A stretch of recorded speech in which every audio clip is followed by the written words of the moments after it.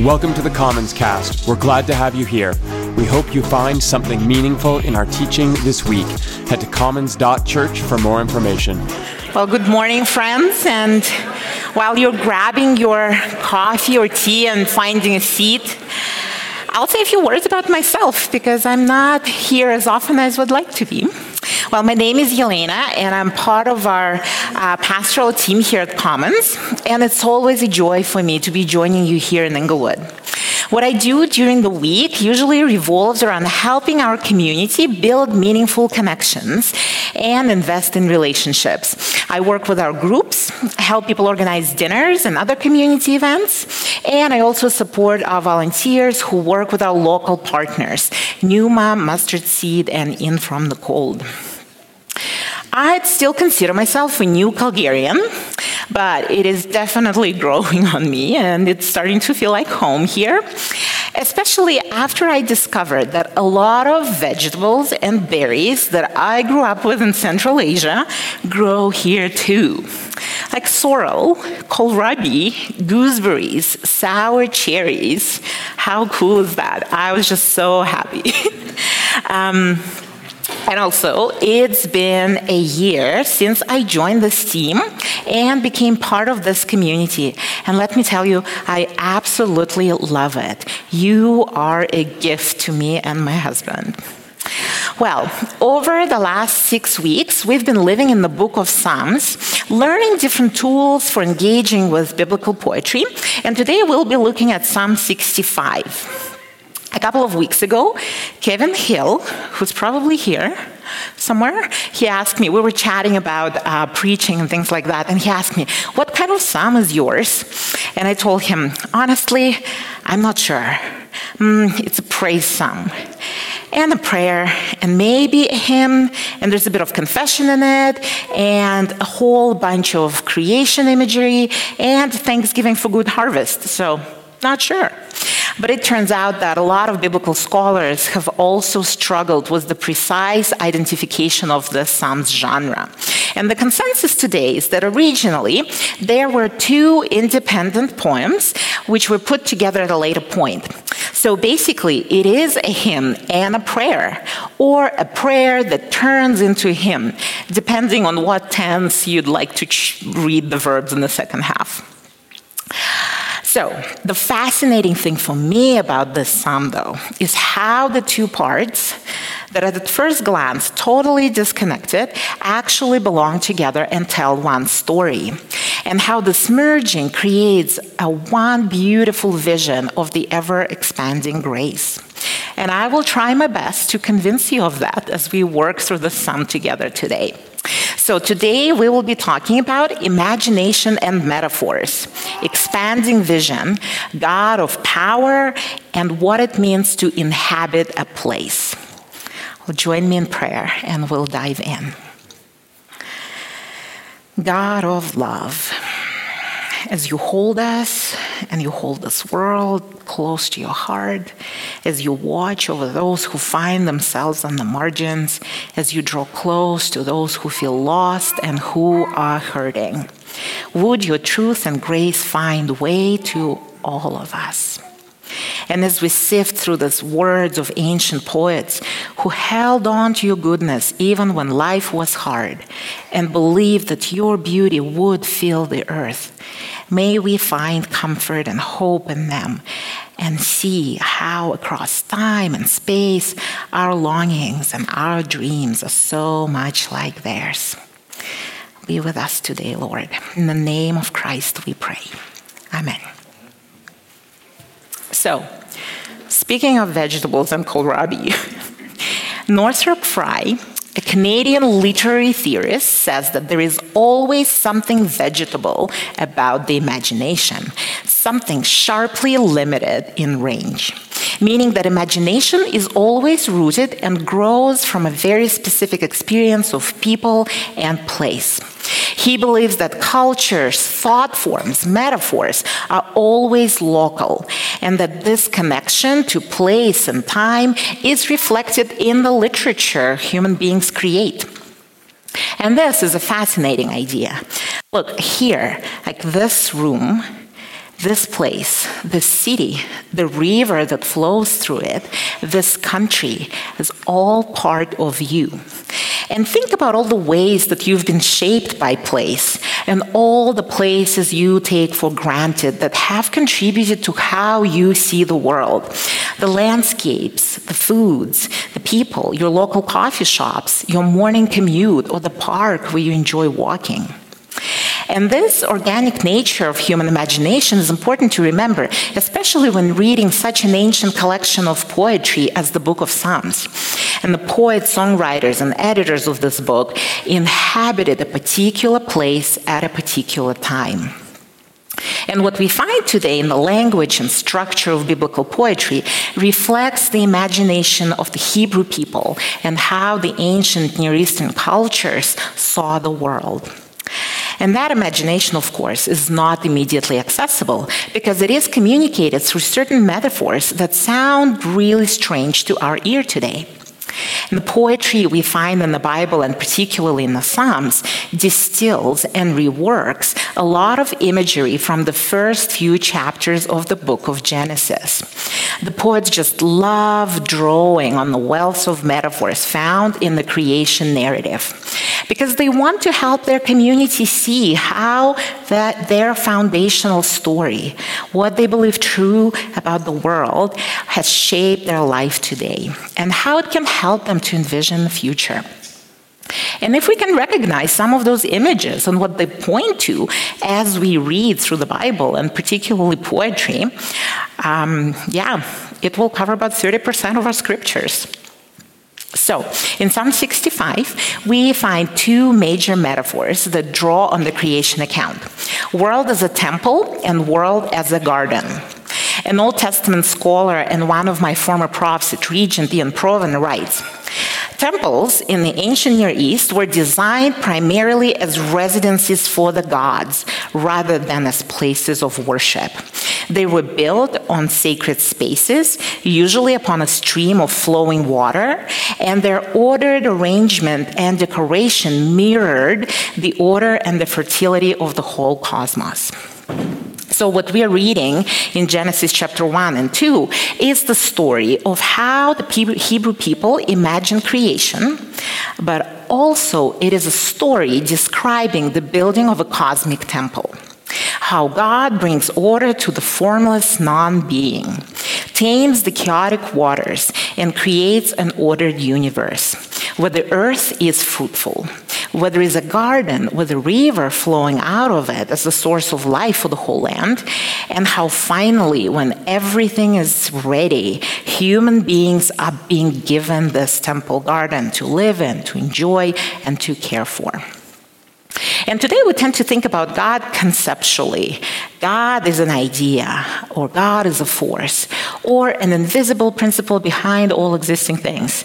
But for ancient people, God was almost human-like. God had a house where God lived. God had a garden where God created. So as we work through the psalm today, keep this temple and garden metaphors in mind and see how the poet uses them to tell a story. Okay, finally, let's get to the psalm. Psalm 65, a psalm of David, a song.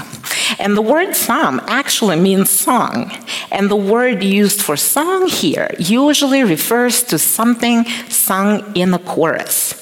And most likely what we have here is a liturgical composition that was meant to be sung by a group of people in the temple.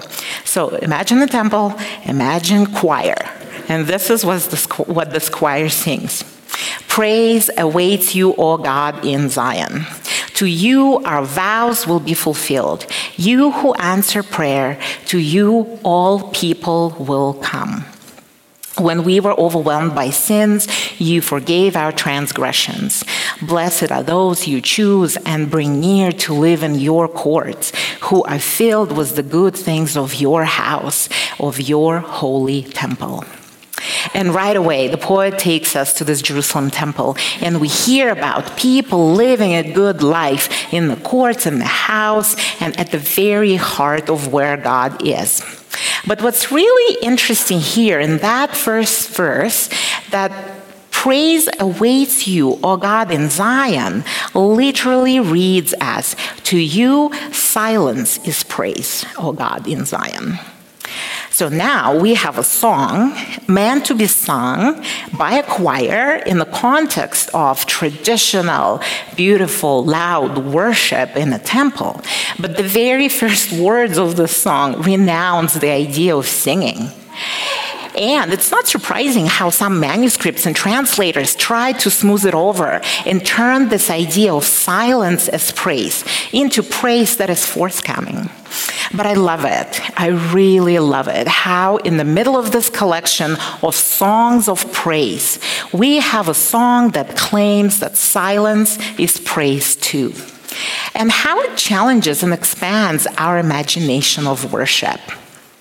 You see, in the world of the ancient Near East, the deities that lived in the temples, through their images, they hungered for worship. And they created humans to work for them and praise them and meet all their needs. But for a Hebrew worshiper standing in the temple, hearing that silence is praise to God, it would signal a very different kind of relationship that this God wants to have with people made in God's image. And I think it's also a beautiful reminder for us that being real with where we are in our faith, even if sometimes it looks like silence, is actually true praise. And I'm sure we've all had this experience when there's not much left in us and we don't feel like we can be fully present to God. In the same way as we sometimes struggle to be present to people in our lives, even to those we really love. And here this poet reflects to us how God sees us in those moments and says, do not try to be who you cannot be at the moment. God does not need it. You are loved. And maybe at this particular juncture in your life, you feel spent and you have no words left for prayer. And all the affirmations and songs of God's goodness just sound hollow. And maybe the maximum you can do is to show up to church and your home group maybe, and then just sleep away right after. Or maybe something happened and you've been shaken up to the point that you are not even sure how to do this you and God thing anymore. Well, hear this. God honors your silence, and your integrity is honoring to God. And the divine is never far from your need to just be. So be quiet, be still, bring your silence and let it be your worship. And then for the psalmist here, worship is not tied up to a location, but to the God who hears prayer. And the poet says, all people will come to you. And then metaphorically knocks down the walls and removes the gates and lets everyone searching for God in. And the worshipers are reminded that not only their worship, but their temple too is much larger than they think. It is a symbol and it is a sacrament of inclusion. And that from the very beginning, the good life did not belong to a particular ethnic group or those who would fit specific requirements. It was meant to be for every human being created in the image of their God, and for all living creatures too. Because all people here actually is all flesh in Hebrew. It's the same word used in the flood story for Noah and his whole family and all the animals that they gathered up and put in the ark to save from the chaotic waters. Well, now, sin does not get a lot of attention in this psalm because its primary focus is on the experience of wholeness and flourishing found in the temple garden. But I find it interesting how the poet talks about sin and forgiveness and expands on what would have been a common understanding of both. So when we were overwhelmed by sins, you forgave our transgressions. It can also be read as when words of iniquity overpower us, our transgressions you forgive. In the Hebrew text, the word dabar in plural is placed before iniquity, or just, placed before iniquity, and it can mean words, things, matters, or deeds. And some translations go for deeds of iniquity, or just omit that word altogether, while others believe that it should be retained. So Beth Tanner, a scholar who specializes in Hebrew poetry, argues that this psalm in particular has this interplay of hearing and speaking. People listen, people speak their vows, God listens, God speaks forgiveness, and therefore the words of iniquity is a better translation. And I would also add that it also captures a human experience of sin better. Sorry, there's a spider. Okay. Words of iniquity captures our human experience of sin better. Because, look, whenever we move away from what's best for us, either intentionally or not, when trust gets broken, when we make choices that hurt others, or when other people hurt us, when we push against what's true and good and beautiful, even when we know that we need it, or when we're complacent and turn away while knowing that we could do something about a situation, it's not our actions that overwhelm us. And usually not the consequences. We just live with them after. It's what we come to tell ourselves about ourselves in the process. The old scripts we fall into when something is triggered, or the hurtful messages we carry around for years, or the shame that we allow to pile up and to eventually convince us that we are no good, or that we do not deserve to be loved. And as time goes by, these words we tell ourselves create the worlds we then start to inhabit. And that disempowers us and pulls us even further away from healing. And the poet says here, you do not have to live out of that story. Only in 2 other instances in the book of Psalms, divine forgiveness is described using the same verb, kafar, which means to atone for sin, or to wash the guilt away without any accompanying ritual from the guilty one. And kafar happens when God becomes the one who takes all the guilt in, and the guilty one gets a fresh start. The traditional temple practice required some kind of sacrifice for the guilt to be removed so that this divine human connection and relationship could be restored. But here we see people who come into God's presence without a song, without a sacrifice, and even without a proper prayer of confession. The only thing they do is whisper, "These burdens have become too much for us to carry." And then they throw themselves on God's grace. And God says, "Give me your load. I will give you rest." All right. We've looked at different ways the psalm expands the imagination of worship, how the Jerusalem temple is a symbol of God's world that includes all creation, and how the story of sin gets overwritten by grace. And so far, we stayed in the first half of this poem. And this first half zooms in on everything to do with restoration of people as God's image bearers. But now let's transition to the second half, which zooms out to give us a picture of what this restored harmony looks like for the whole creation. You answer us with awesome and righteous deeds, God our Savior, the hope of all the ends of the earth and of the farthest seas. And here again, we see how biblical poetry creates meaning by using parallel constructions when 2 halves or 3 parts of the line complete each other to emphasize a point. We're going to see a lot of it in this section. So here, the parallel lines, all the ends of the earth and of the farthest seas, give us an idea of how geographically vast and overarching God's presence is.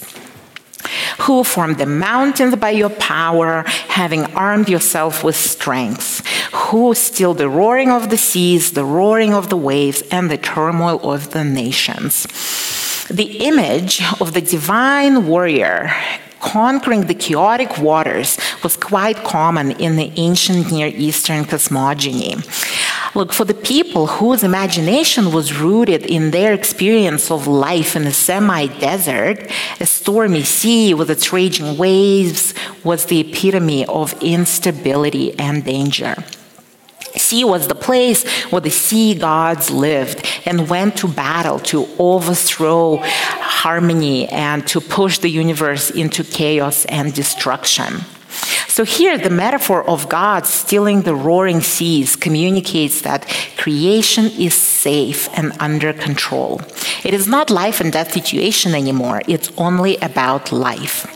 And the comparison of the rioting nations with the roaring waves completes this description of chaos.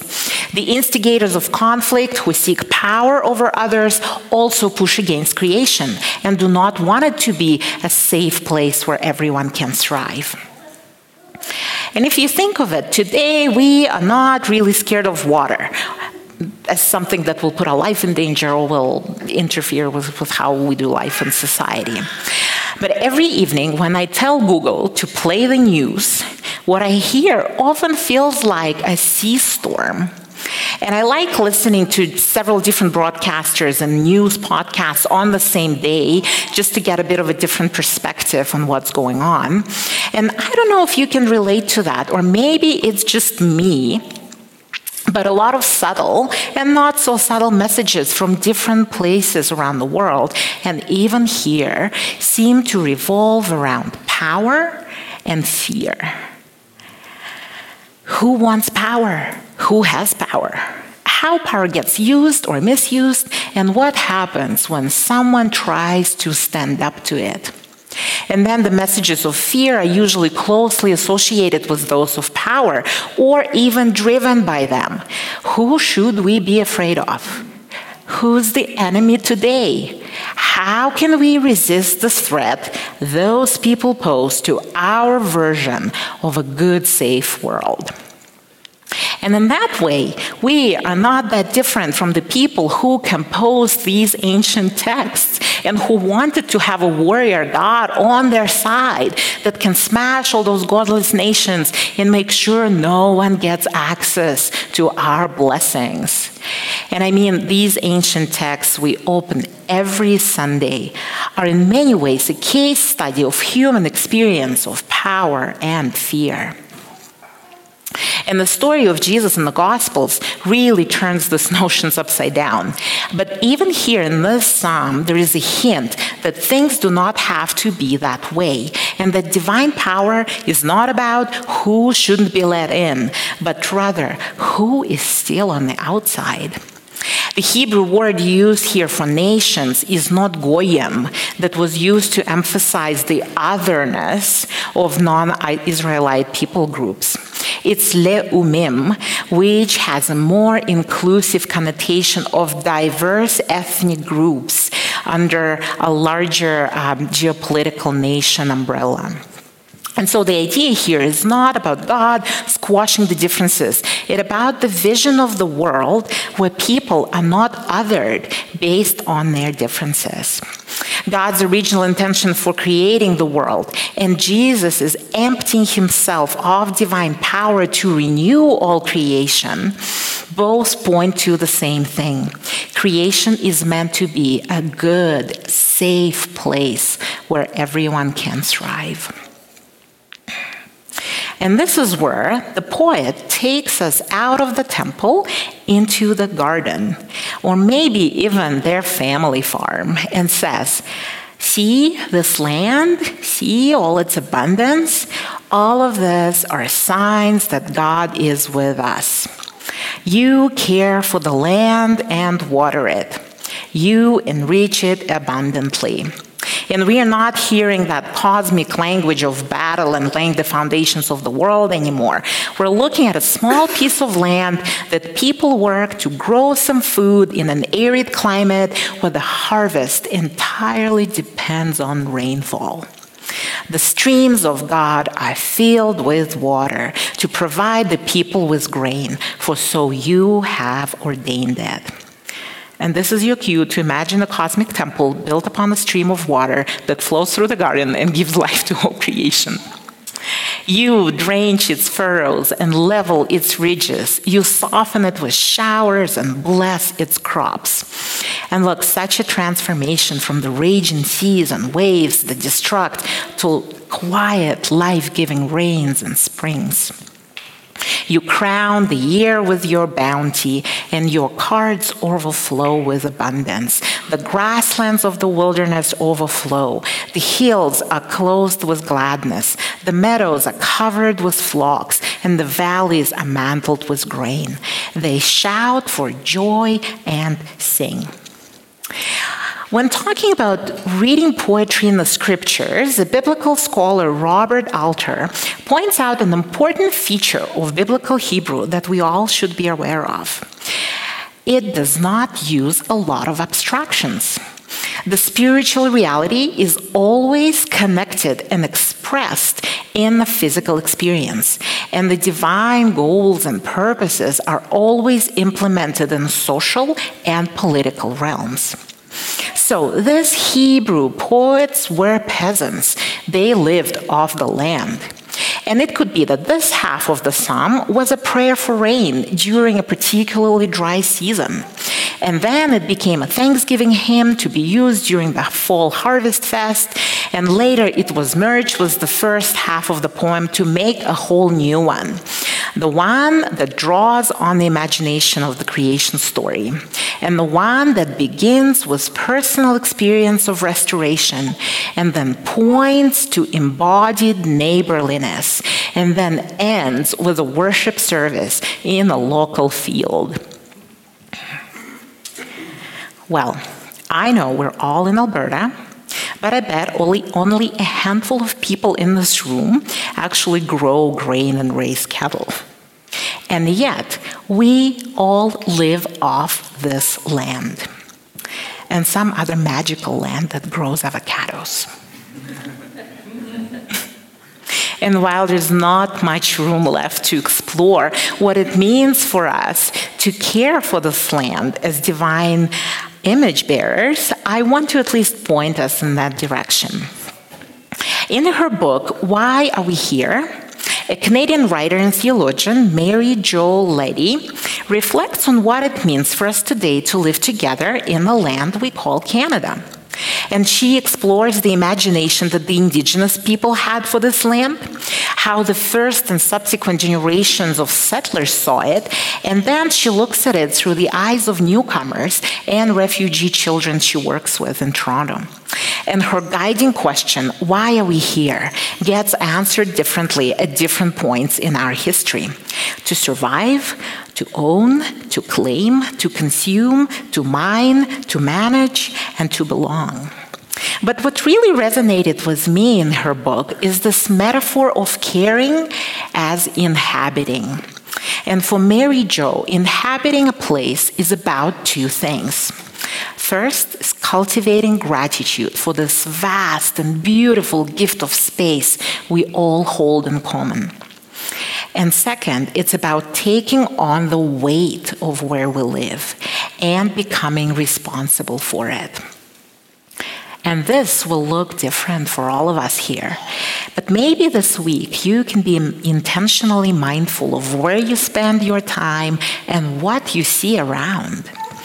What is it about living in your neighborhood that gives you joy? And in what small ways you shape it to be what it is?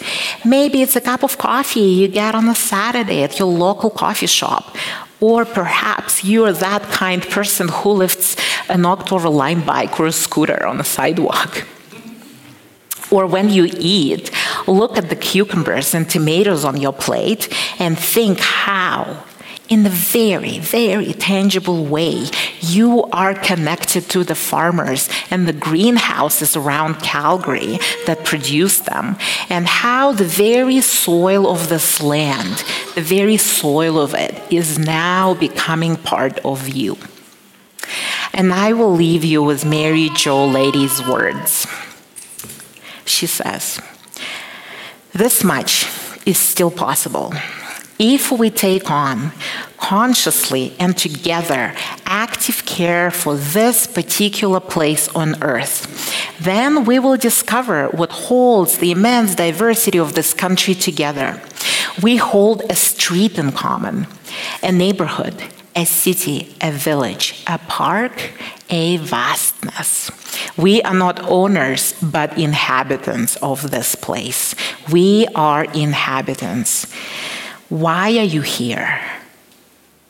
Here I am, and here we are."